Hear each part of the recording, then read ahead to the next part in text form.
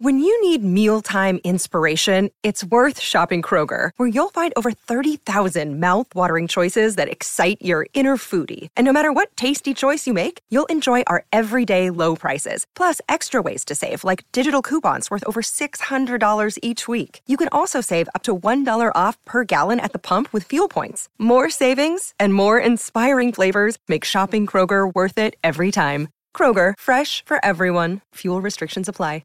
Another day is here, and you're ready for it. What to wear? Check. Breakfast, lunch, and dinner? Check. Planning for what's next and how to save for it? That's where Bank of America can help. For your financial to-dos, Bank of America has experts ready to help get you closer to your goals. Get started at one of our local financial centers or 24/7 in our mobile banking app. Find a location near you at bankofamerica.com/talktous. What would you like the power to do?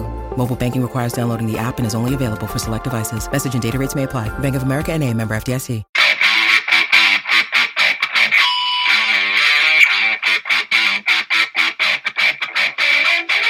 Hey out there, rock and rollers. Welcome to the 81st edition of the Ugly American Werewolf in London Rock Podcast, where we give the U.S. rock fan the U.K. fan's perspective and vice versa. And we appreciate you tuning in the last couple of weeks, which have been very special to us. We've had this great run of interviews with people who we idolized and loved growing up and now have a chance to talk to. Episode 79, we spoke with Jeff Downs of Yes and Asia and Buggles fame, talking about the Close to the Edge Tour 50, which is going on in the UK and Ireland right now, and it's going to push its way around the world later this year. I'm going to be seeing them live here at Royal Albert Hall here real soon. I can't wait for that. And of course, the next week, we talked to Carl Palmer, obviously of Emerson, Lake and Palmer, but Asia founding member as well. And he was a great guy. He had some great stories talking about what they went through to make Asia in Asia live at the Budokan and the box set that goes along with it now. Just great stories of being on the road and drumming over all these great years. And this week, we have another amazing drummer, a legendary drummer whose career, God, it's hard to compare it to anybody else because he's been around so long. He's played with so many different kinds of people, super groups, huge touring acts, big recording groups, and he's played with all of them over, 7 decades now? 6 decades? It's pretty amazing what he's been able to do. I'm talking about Chris Slade. Now, most Americans will remember Chris Slade as the bald, wicked, crazy drummer from AC/DC's Razor's Edge album, who had those 2 big bass drums on either side of his kit that he would hit with his sticks for Thunderstruck, right? So that's where most people remember him. He's got the shaved head. He was really the first that I can remember rock and roller to ever shave his head back in the 80s. But that probably wasn't the first time you ever saw Chris. You might have seen him in The Firm, the supergroup with Jimmy Page, Paul Rodgers, and Tony Franklin, which we love here on The Wolf. And we think they almost didn't get a chance to do what they really could have done. But that's the problem with supergroups. People have other options. You may have seen him tour with David Gilmour. You may have seen him in Manfred Mann's Earth Band back in the 70s as they toured all over the place. And he's got some stories being on the road with them and Kiss that we're going to share. But he's a Welshman. And he started his career with another Welshman, Tom Jones, back in the 60s. There's a great picture of him and Tom and Elvis back in the day when he actually had hair, which I encourage you to check out on his website, chrisslade.com. But he is touring this year. He is kind of doing the 10th anniversary tour of the Chris Slade Timeline, where he and some chaps he's been with for a while get together and play songs from his entire career. And there is a lot of AC/DC, but he's touring the UK and Europe this summer and this fall. So we thought we'd catch up with him, ask some questions that we always wanted to ask over the years, and let people know that he is touring and where you can see him this summer and fall. Now, longtime listeners know that we are part of the Pantheon podcast family of podcasts. It's about 100 music podcasts, some fantastic producers and hosts, getting great guests from all genres. We always like to give shout-outs to our buddies in the rock and roll genre. Either we've been on their show or they've been in ours. And that includes Paul Stevenson from Vintage Rock Pod, Jay Scott from The Hook Rocks, and of course, the Shout It Out Loud guys, Tom and Zeus. Tom, we are still thinking about you. We love you, and hopefully we'll be able to check in with you here soon. You can see them all at pantheonpodcast.com or at pantheonpods. So proud to be part of that family, and so proud to be growing our show here with yet another, to us, a legend. I mean, I got to tell you, Thunderstruck alone makes this man a legend. Because when I was 17 and that song came out and that video came out, they're basically in the Mad Max Thunderdome, and they're all chanting thunder.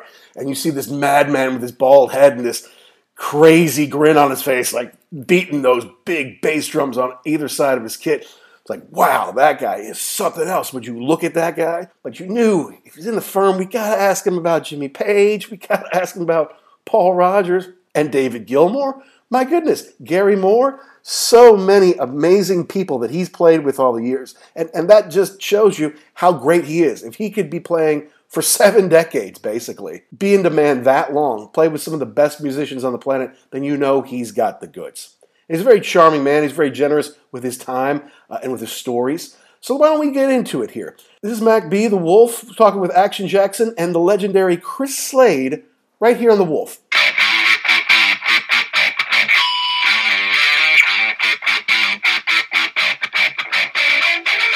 Pantheon podcast listeners, Christian Swain here to tell you more about my experience with Raycon earbuds.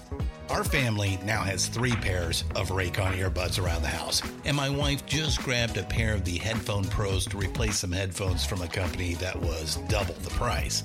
And yes, she loves them. Now, if you haven't pulled the trigger on a pair of Raycons, or even if you have, but you're in the market for another pair because they're just that good, well, now is the time to check them out, because they just launched their upgraded model of the best-selling everyday earbuds.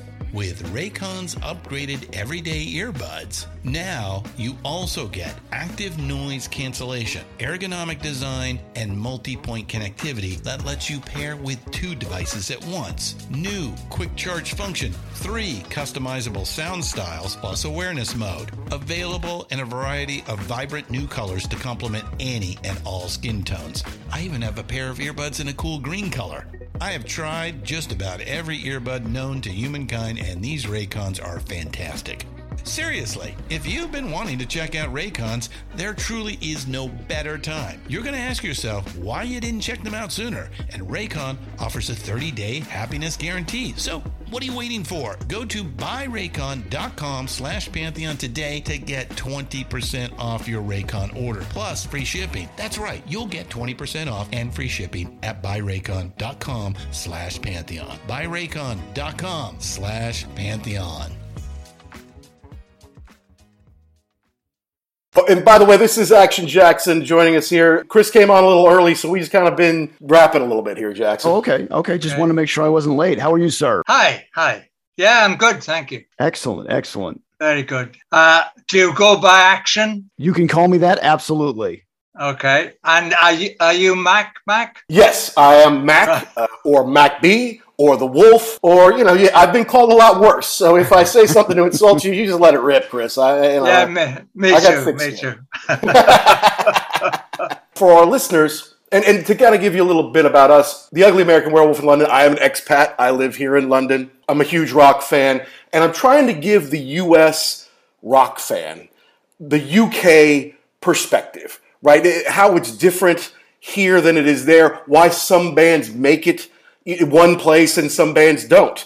For instance, Oasis, biggest band to come out of England in the last 30 years. But in America, yeah, they had a couple of hits. They're okay. Whereas Def Leppard from Sheffield, huge 2 diamond-selling albums in America. Over here, yeah, they could probably get arrested somewhere if they were acting up, but it's not quite the same, So yeah, the same with Status Quo. Yes, absolutely true. Yes. Huge here. No one even knows who they are in America, so. No. Did a show with them once, actually, with Earth Band. Did a show with Status Quo. Did you really? They were supporting us, believe it or not. Well, no, I do believe that. I mean, the Man for Man Earth Band was a big touring act in the 70s. Had hits on the radio and headlining tours and part of big packages in America and Europe. So I believe that, yeah. Yeah. It's funny how this business works. It is. And one time, you may be at the bottom of the bill, and within months you may be at the top of the bill, and then in years you may be back down. You never know, Yeah. Oh, there you go. Kiss opened the show for us once. Their first tour ever. I saw that in a documentary of theirs. They said,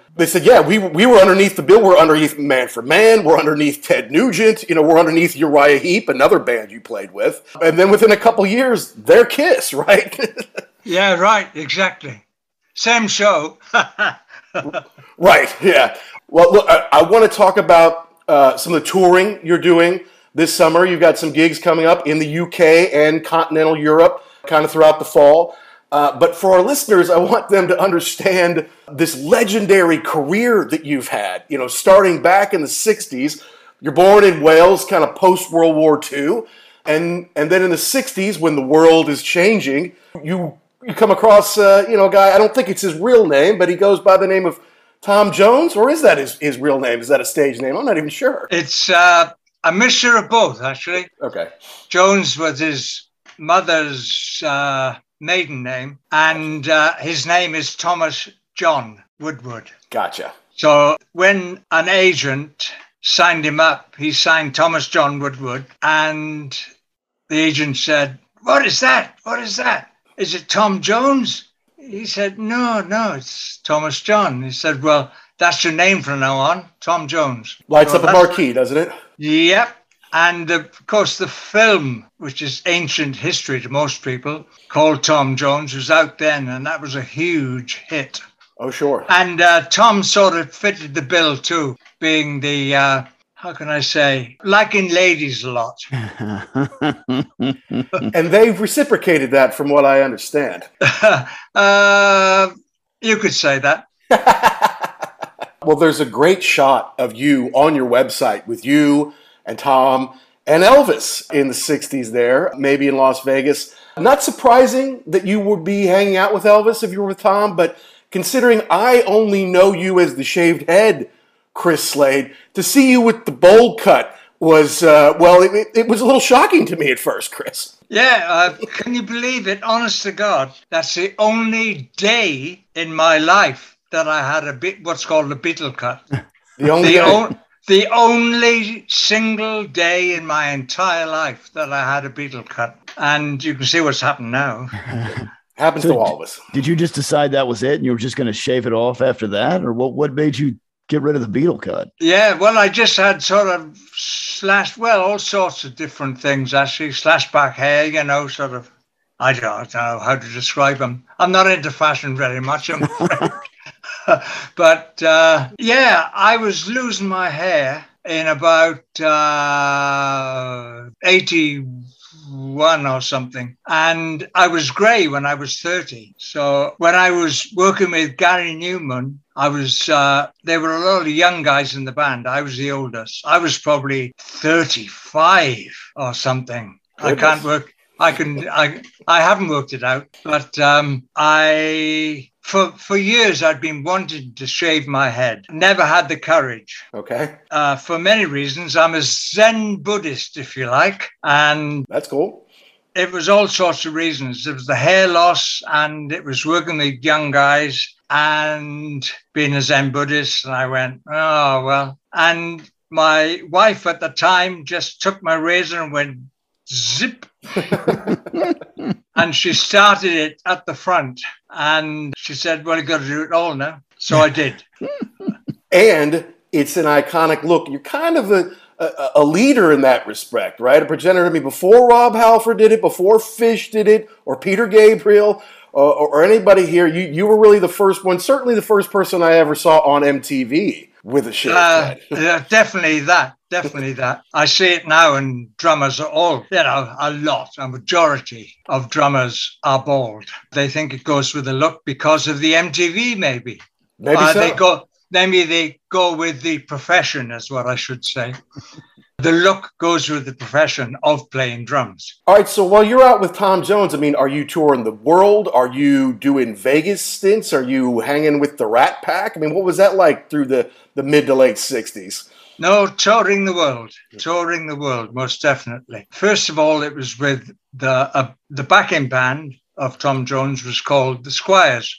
Mm-hmm. So we were Tom Jones and the Squires. And that went on for a couple of years, touring the US, actually, as well as the rest of the world. Europe, Australia, everywhere with the Squires. And then the Squires went, and I was asked back to Tom Jones. Okay. So, that's, it's the touring was, then when I went back with Tom, he was going full-time cabaret act, if you like. Vegas, Miami, anywhere you and just clubs in general in the States. He concentrated more in the States, but of course he worked Europe as well. Sure. It was a great experience for me. Wonderful experience. One of the tours was the backing band, if you like, backing orchestra, backing Tom, was the Count Basie Orchestra.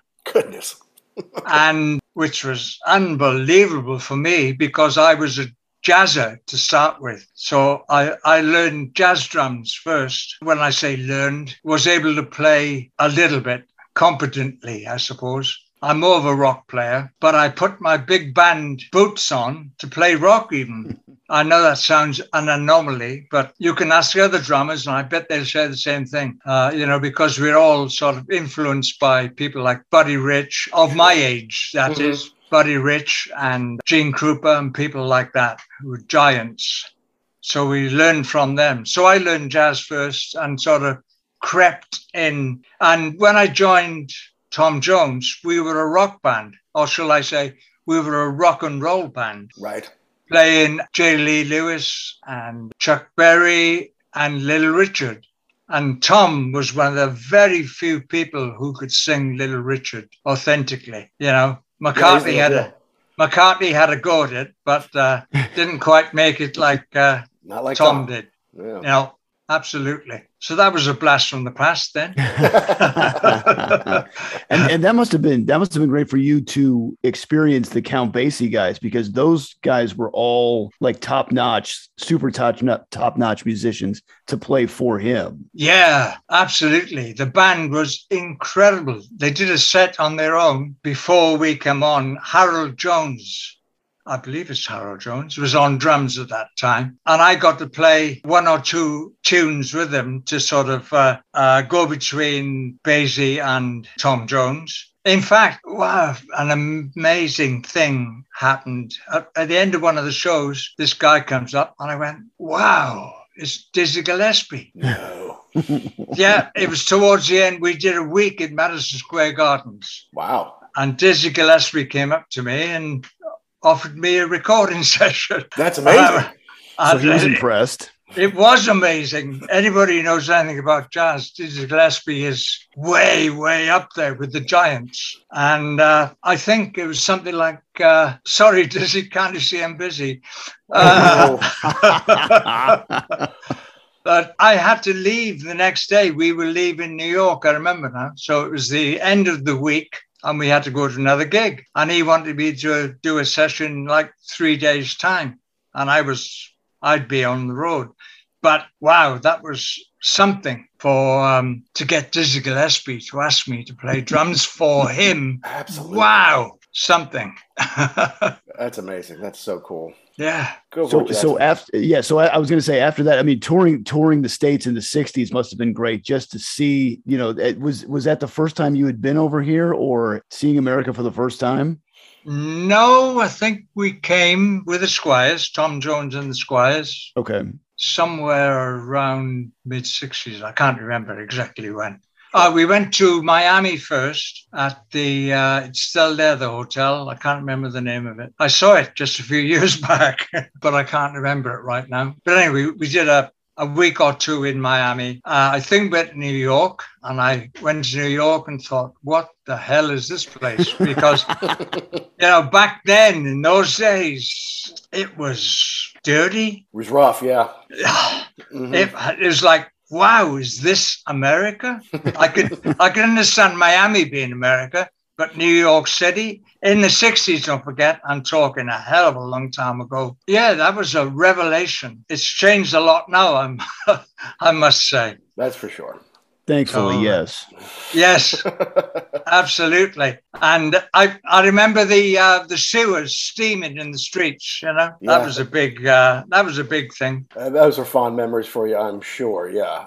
Yeah. But so you graduate on from Tom Jones. You start to do some things, make a few bands of your own. And then in the early 70s, you kind of catch on with Manfred Mann, who had the act throughout the 60s, but now he's going to turn it into Manfred Mann's Earth Band. And You had a really great run with them for most all that decade. 7 or 8 albums, some big hits in the States and worldwide. Were you just touring constantly throughout the 70s with Man for Man? Yep.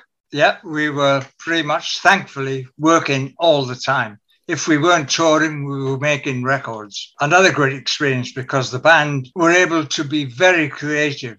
So we were all writing. It had to be really good for one of our songs, the Earth Band, to get on the record because Manfred was all about Bob Dylan and other songwriters. Bruce renowned. Well, that came a bit later. Yeah. But yeah, so we got into production. I mean, the band and Manfred, of course. He was the defining factor. And we were Manfred Mann to start with. Okay. And when we decided about 6 months into the band, we got to call it something else because it's not the pop band that Manfred Mann was in the 60s. In the 60s, yeah. And they had many hits, probably in the States as well. I don't know that for a fact, but I assume that's the case, because they had dozens of number one hits in Britain, or certainly a lot. And in America, they had 1 or 2, I think. So we decided to change it. And it was like, it's got to rhyme with Manfred Mann. What's it going to be? And we had Hat Band and we had all sorts of things. So we plumped then for Earth Band, which was my suggestion, by the way. All right. So I have a habit of doing that. I called the firm, by the way, with Jimmy Page. Yeah. Wow. Of course, Jimmy liked it, and so did Paul. So that's Jimmy Page and Paul Rogers, for the people that don't know. And we're going to want to talk about the firm. Don't you worry. As children of the MTV generation, we will get there. Right. It was a great experience again. Of course it is. It's an experience being alive. Thank you. For sure. Well, okay, so I mean, you can't just skip, so you were in Manfred Mann for 8 years with lots of hits. Okay, great, next. But you've done so many things. I kind of wanted to understand a little bit more about the early 80s, because you worked with Gary Newman, who, again, is bigger over here in England than he is in America. In America, he's kind of Cars, and that's it. And he doesn't need you or really any live drummer for Cars. It's all very technological, that song. But you played with Pino Palladino in his band and did some videos and touring. Plus, after that, then you worked with David Gilmour when he was shortly out of Pink Floyd.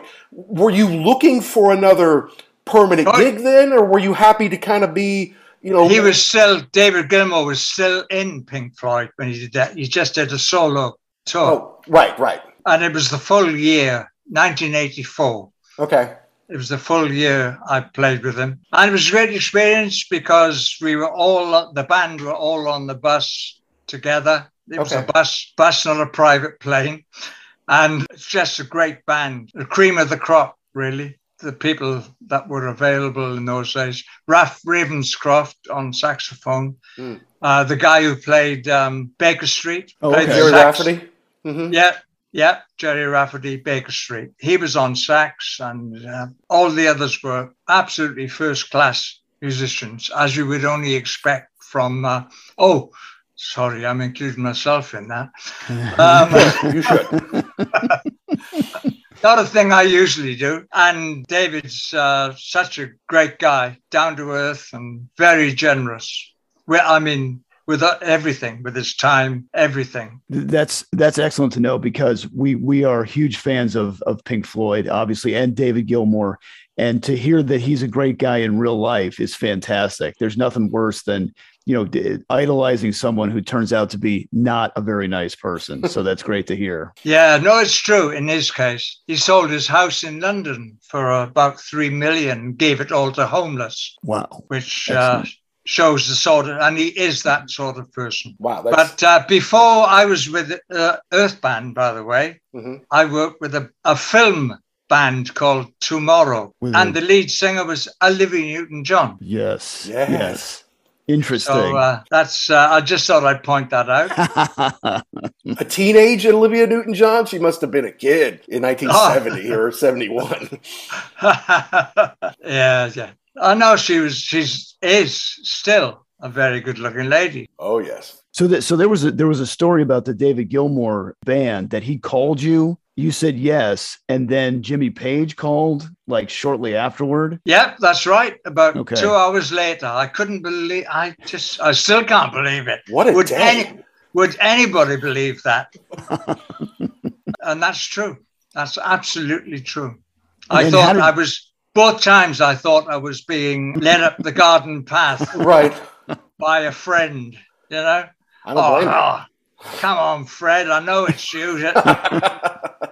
No, really, it is Jimmy Page, really. And he called you directly. It wasn't a secretary or a manager, somebody working. Yeah, it was. No, it was both of them, David Gilmour and Jimmy Page, directly. Wow. Yeah, and there were no mobile phones in those days, of course. Right. So this came direct to my house phone. Maybe there are some people out there that remember house phones. There may be one or two. They went around 8,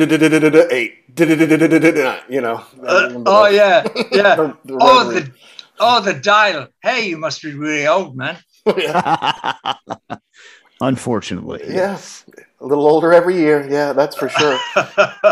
And then Jimmy waited for you, though, right? I mean, he didn't say, oh, okay, well, he's booked with David now, so I'm going to have to go get somebody else. He's like, no, as soon as you're done with that, you can come see us, right? Yeah, well, again, I can't believe it. I thought honesty is the best policy. So I said, oh, you got wrong number, Jim. I said, Jim, you won't believe this, but 2 hours ago, I committed to a tour with David Gilmour, and there was silence, and I thought, oh, that's the end of it then. Mm-hmm. And he said, oh, that's all right. We'll wait. Me and Paul Rogers will wait. I looked at the phone.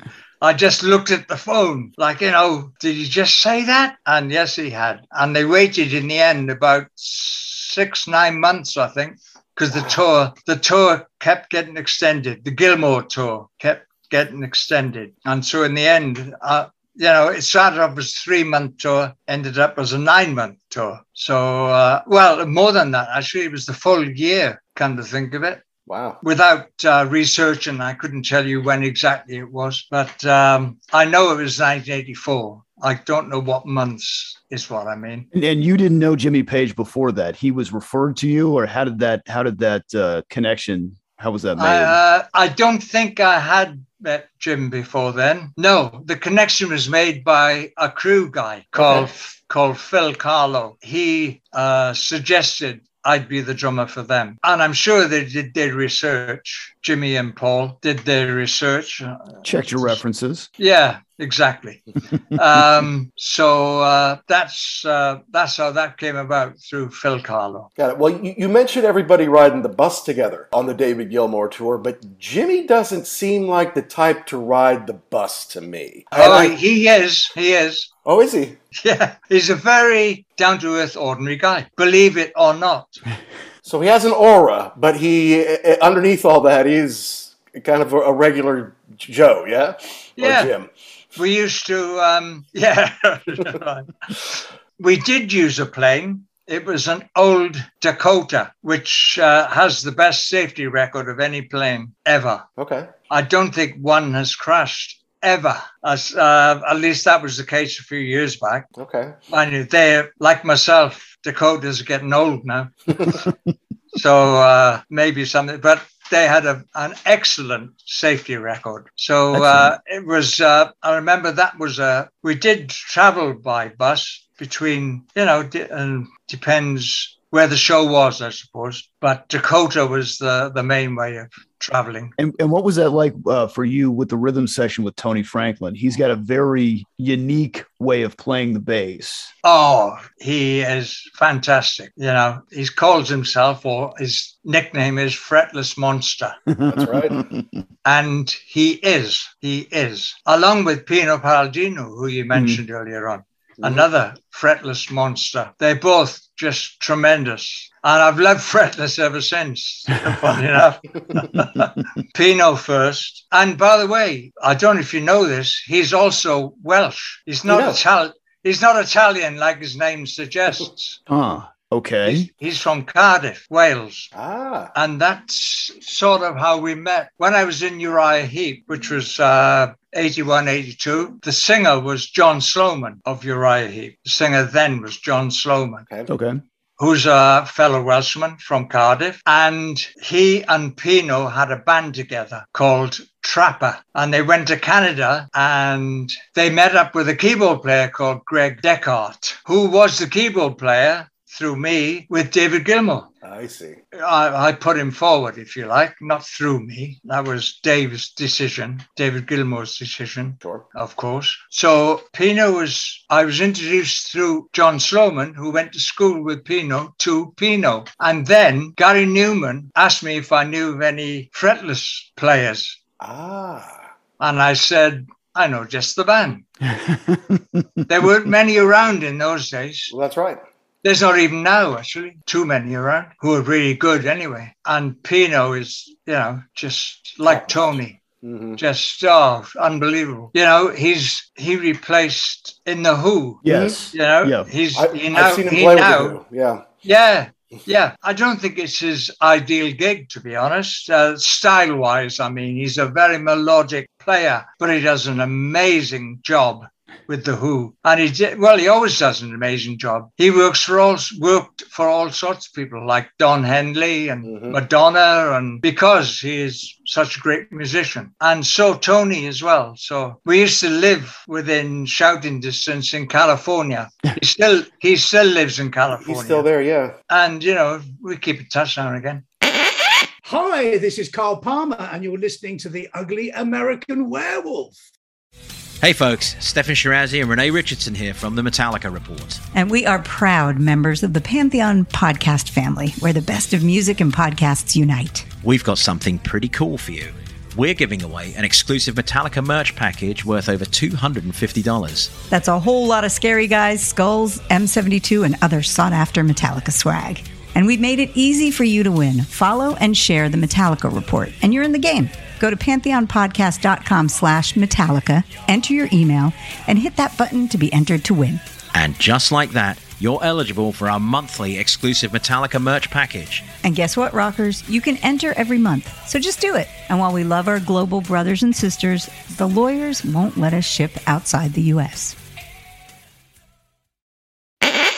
Yeah, so it sounds like, especially, maybe now because of the internet and everything, but back in the day there, word of mouth was really the way that everybody got gigs. You knew somebody who was looking for a bass player or drummer or whatever, and then they would give them your name. And so the fact that you can play and you're a good guy goes a long way, because then that makes you in high demand. Absolutely. That's the way most things work. Do you know of a sax player? Do you know of a whatever, In the old days, there was a place in Water Street, a cafe in Water Street, London, called the Gioconda. I think it's an Italian or Indian restaurant now. And that's where everybody went if they wanted a gig. You go and have a coffee there and see what turned up. I see.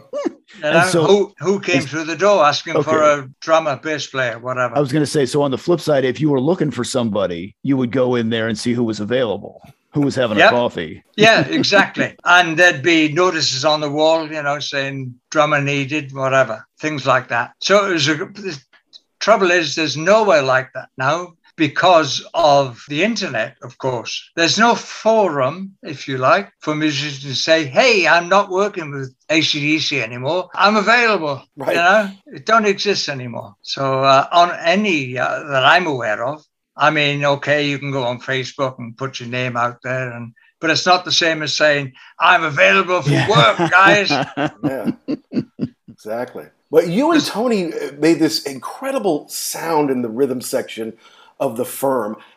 There's a story that Paul Rogers tells that, Jimmy wanted to be in a band, and Paul said, no, look, I just got out of bad company. I was there for a long time. I don't want to get tied down. He goes, all right, well, we'll just do 2 records and 2 tours, and that's it. But if it had exploded, it probably would have lasted longer.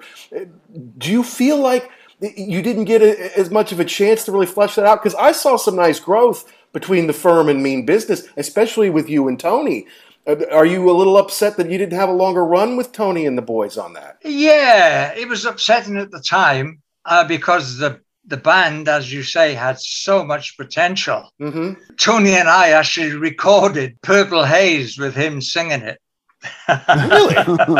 Yeah.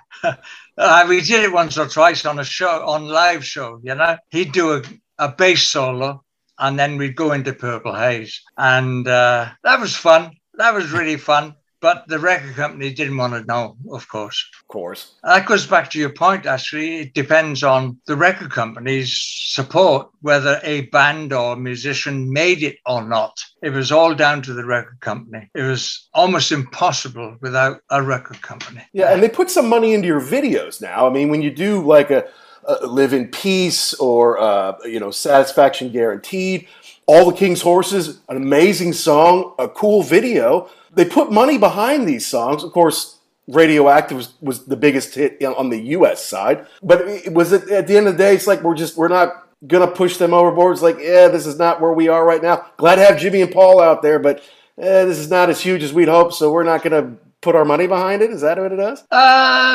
To be honest, I don't know the business side of the firm at all. You know, Paul and Jimmy handled that side. I just played drums. I was at the back making noise, you know. Right. Was it fun to make those videos, though, or was that kind of bit like, well, now I'm performing with no audience and performing to a camera? Yeah, to be honest, no, it was quite natural just to be behind a drum kit. For me, anyway, put it that way. Mm-hmm. Just behind a kit playing. So, but it was, again, tremendous experience making videos like that. We made the odd one with Earth Band and did a few live TV shows with David Gilmour. Right. But yeah, the video thing was, wow, huge back then. It's big enough now, but back then it was like when MTV came along, it was stupendous. I mean, I used to watch it all the time, of course, as all musicians did. I remember seeing a video once. I can't remember when I was on the road. I can't remember who I was on the road with, but I was in the States somewhere, and this band came on and played, and I thought, wow, that's great. I actually applauded on my own watching TV. How about that? And it was AC/DC. Mm. When he jumped off the top of the stacks, and I can't remember which song now. Does that blow up your video, Jackson? Yeah, probably blow up your video. I think it is. Mm-hmm. Yeah, it is. Yes, it was blow up your video. Mm-hmm. And I actually applauded. Sitting on the bed on my own in my hotel room. That shows you, you know. I was a fan of AC/DC to start with. When Highway to Hell came out, I thought it was tremendous, which of course is my favorite song, being Touch Too Much. Nice. And it was quite amazing to be able to play that with them, you know, on a couple of occasions with Axl as well. But I'd probably jump in ahead of myself, yeah. It's all right. No problem. That's okay. I'm sure Jackson wants to ask you about AC/DC. All kinds of AC/DC questions. I guess that's the first question is, how did you get hooked up with them? I auditioned along with every drummer on the planet. Believe it or not. People think, oh, yeah, you just walked in, you know. I had an in that. I was working with Gary Moore. Okay. In 89, 90? Somewhere around there. Yeah, 89. Mm-hmm. 88, 89. And he had the same manager as AC/DC, a guy called Stuart Young. No relation to Angus and Mal, by the way. Okay, that was gonna be the next question, but okay, yes. Yeah, no, completely different branch of the Youngs. So people think, oh yeah, lucky might be the word, yes. But I got a chance to audition, and Dick Jones, the drum tech for AC/DC, mm-hmm. told me afterwards that I was number 100 on the list. And they'd auditioned all sorts of people. This is true. I'm not making this up. They'd auditioned everybody. People would call and say, you know, don't tell my band, but I would really love to. This is true. That I believe. So you can imagine. And the person the day after me day after or day before.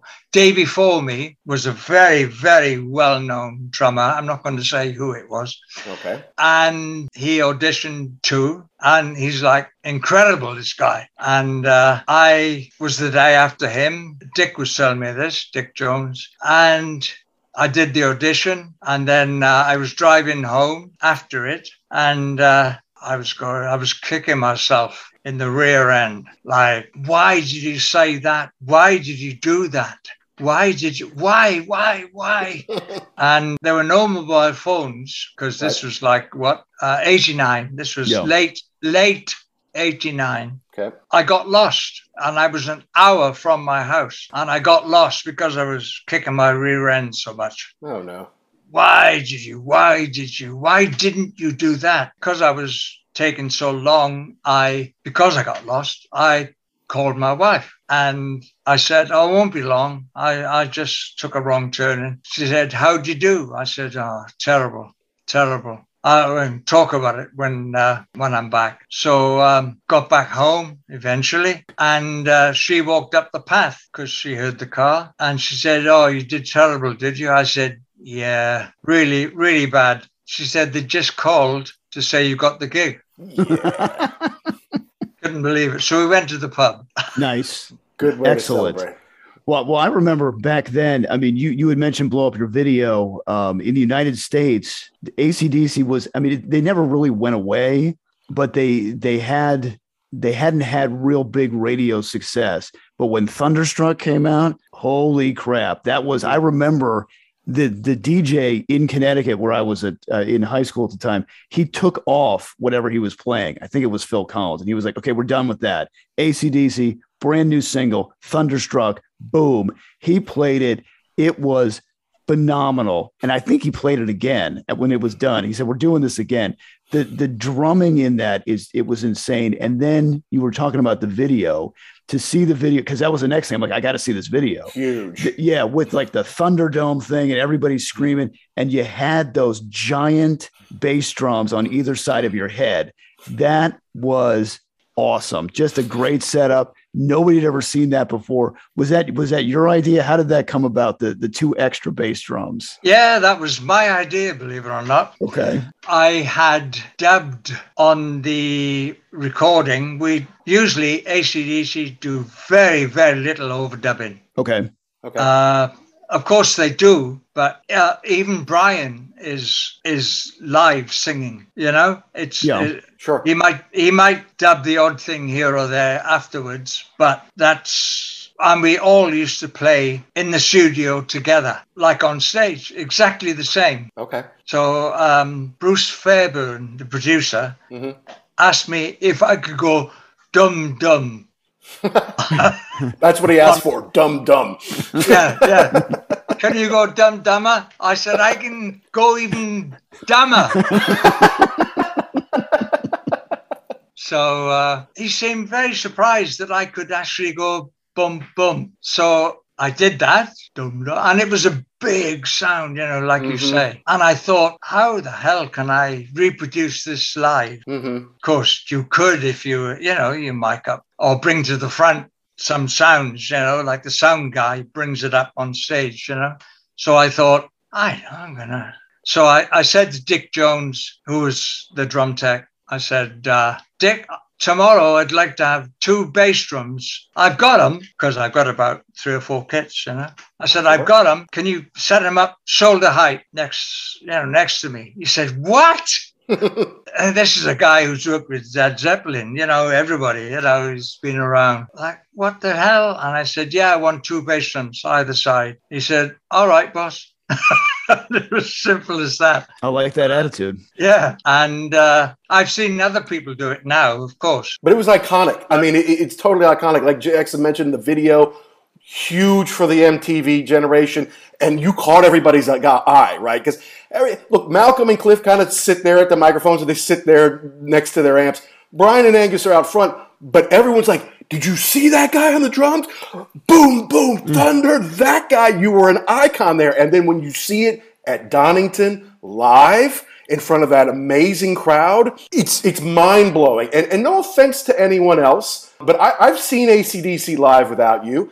and they do it well, but it's not quite the same without you, sir. And I just wanted to let you know that from personal experience, what you did was special on that track. Oh, thanks very much. That's incredible to hear you say that. Honestly, there may be a few fans that vehemently disagree with you. Actually. Oh, I know. I know. That's why I have my own show, so I can say what I want. I wish I could say what I want, but there you go. No, people say, what are you doing playing with, what's Chris Slade playing drums with AC/DC for? It should be, Phil Rudd. And of course it should be Phil Rudd. We all know that. Right. But he wasn't available. Mm-hmm. And what are they going to do? Oh, okay, Phil, until you're better, we're not going to work, okay? Ever. Again, ever. So, they wanted to work. So I was the result of that. So, to all the people out there, the detractors, I'm a drummer. It's what I do. That's right. A drummer's got to have his gig, And we had another Welshman on the show last week, Mr. Jeff Downs, with whom you worked in Asia for several years. In fact, I was in Amsterdam this past weekend for the first time in 18 years. And my wife said, well, what were you doing here 18 years ago? I think she's trying to get dirt on whichever girl I was with at the time.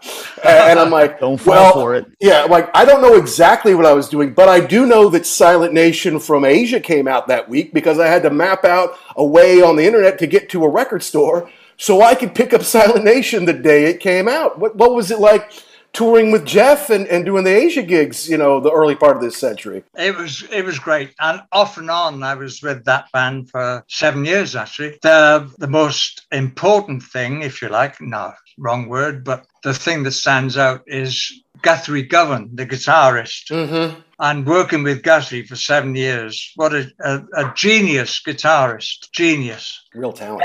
Any guitarist would agree with me here. Most people have not heard of him even, mainly people of the newer generation, if you like. They know of Jimmy Page, possibly. Mm-hmm. They know of David Gilmour. They've never heard of Guthrie Govan. And he is probably in the top 10 guitarists in the world. And that's been confirmed by the people he's been working with. So, like Pino Palladino, Guthrie Govan, what a guitarist. He can play simple stuff and play really complex jazz stuff, and then he'll play blues and rip your heart out. Wow. So just unbelievable. Doesn't specialize in anything. He just plays guitar. He's been playing since he was 4. He went to school when he was 4 and was surprised that nobody else had a guitar. So it just shows that, and his brother is really talented too. So it was a pleasure working with Guthrie. Well, tell us a little bit about Chris Slade timeline and who's in your band and some of the gigs you've got coming up this summer and in the fall. Yeah, we've even through lockdown, we tended to work when there was a lull in COVID, if you like. We've been together for 10 years.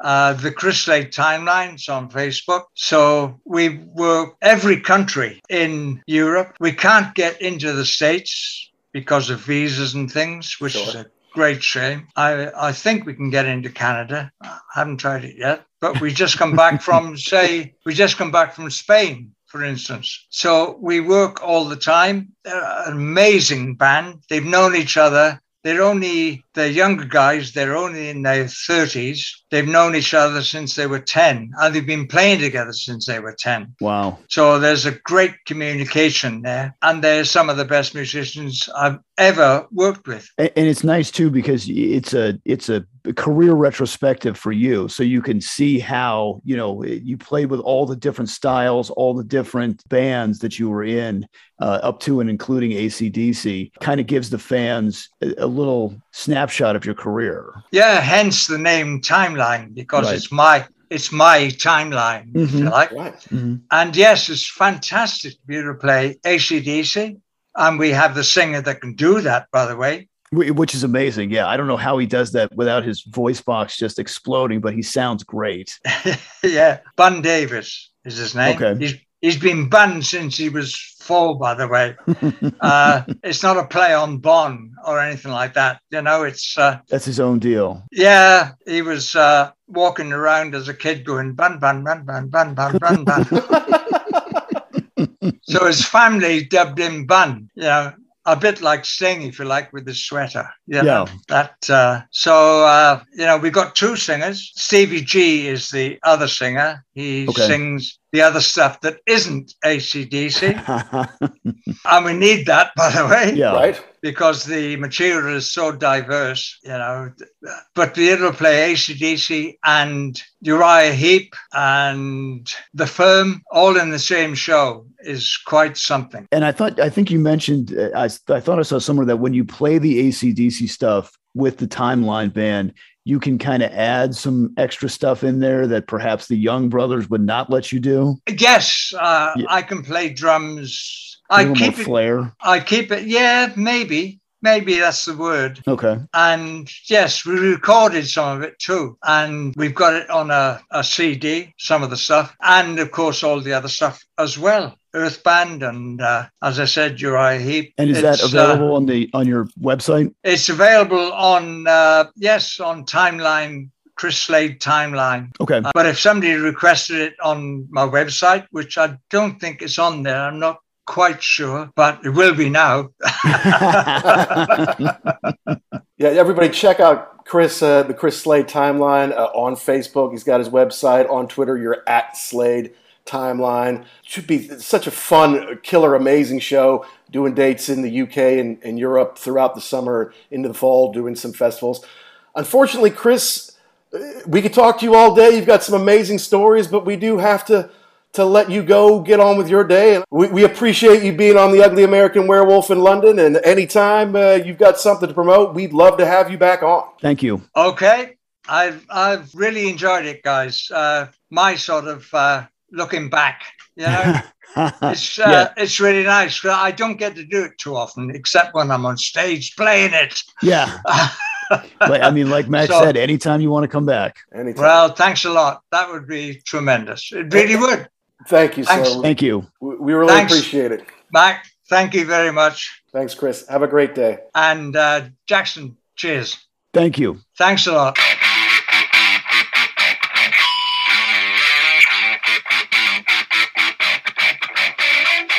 Well, that wraps our interview with Chris Slade, the very interesting and well-traveled drummer. What an amazing career. I mean, think about it. You know, anyone who's been with that many top-notch, world-famous bands from around the world over their career, I don't know that I can get anybody else that's even close, to be honest with you. I mean, think about it. Tom Jones, Olivia Newton-John, Uriah Heep, Gary Newman, David Gilmour, The Firm with Jimmy Page, Paul Rogers, and Tony Franklin. We didn't ask him nearly enough Firm questions. We're going to have him back for The Firm alone. Not to mention Gary Moore. And then AC/DC being the iconic drummer, beating those big bass drums on either side of his kit with his hands. Thunder on Thunderstruck. It left a big impression on American audiences, I can tell you that. The video and the song were huge, obviously because of Angus and Brian and Malcolm and all the guys, but sometimes a band needs a little bit of a kick in the ass, you know, a little something new. And I think a new drummer especially can bring that to them. And a guy like Chris who's played with so many people, of course we had to get Asia in there because you know we're big Asia fans, and we had Jeff Downs and Carl Palmer on the last 2 weeks before this show. We didn't even get to the Michael Schenker group, and he's quite a character. I'm sure there'd be some great Michael Schenker stories. So we'd love to have Chris back, and I encourage everyone to go see Chris Slade Timeline, who's on tour this summer, you know, throughout England and Europe. Yeah, so July, he's doing 5 or 6 dates. Some in the UK, I see Bilston, I see Somerset, Chesterfield, Settle. He's going to do some festivals and stuff in Europe. He's going to be in London at the New Cross Inn on Friday, September the 9th. And so I hope a lot of people in my neck of the woods, me included, will have an opportunity to see him there. But they continue on the continent and in the UK, September, October, kind of through the rest of the year. And you can find chrisslade.com. And of course, he's on Twitter, Facebook, Chris Slade Timeline. What a guy. And what an amazing career. I can't thank him enough for having him on. He's got more stories than the average rock and roller, just because he's been through so many decades, so many genres, and so many different types of bands. And God love him, He's in his late 70s. He's still doing it. He's still out there playing live and getting people into his rock and roll. I was checking out his set list. It does span things from all the bands that he's been in. So you're going to get a little bit of Man for Man in there. You're going to get a little Uriah Heep. You get a little Gary Moore in there. But it is a lot of AC/DC. And like he said, he has two singers, one to do the AC/DC stuff and one to do everything else. But you might see some surprises in there. A little song from his time with David Gilmour, I think, would delight some people if they got to see it. So I encourage you to go check him out. Super guy, an amazing, amazing career, and hopefully we can have him on again soon. Now, as usual, folks, we want to know, did we get something right? Did we get something wrong? Did we miss the point? Did we leave out your favorite part? You have to let us know. You tweet us or DM us at ugly_werewolf, at actionjack72. You can also check us out on YouTube. Our Ugly American Werewolf in London YouTube page is getting a lot more views these days, and we appreciate that. We're playing with Instagram a little bit, so we're trying to broaden our horizons as it comes to social media and give you other ways to interact with us. But as usual, we want you to follow us and also subscribe and download wherever you get your podcast, be it Apple, Amazon, Spotify, Google Play. Good Pods has been very good to us. We're usually in the top 10 history, music commentary podcasts on a weekly basis. Great way to interact with other podcasters. And if you think about it, guys, if you like the show, hey, go out and give us a positive review. Wherever you get your podcast, it just helps us find more rock and rollers like yourselves, helps us grow the show, and if you send it to us or we get wind of it, hey, we might just read it here on the show. So next week, I'm not even sure, again, what I'm going to tell you here. I'm not sure which show we're going to do. We've got some in the can because we've had a lot going on. There's a lot of concerts coming up here really soon. We want to talk about those on the show as well, some really cool stuff that we're very excited about. So, as usual, all you rock and rollers all around the world, from the Wolf, be cool and stay safe.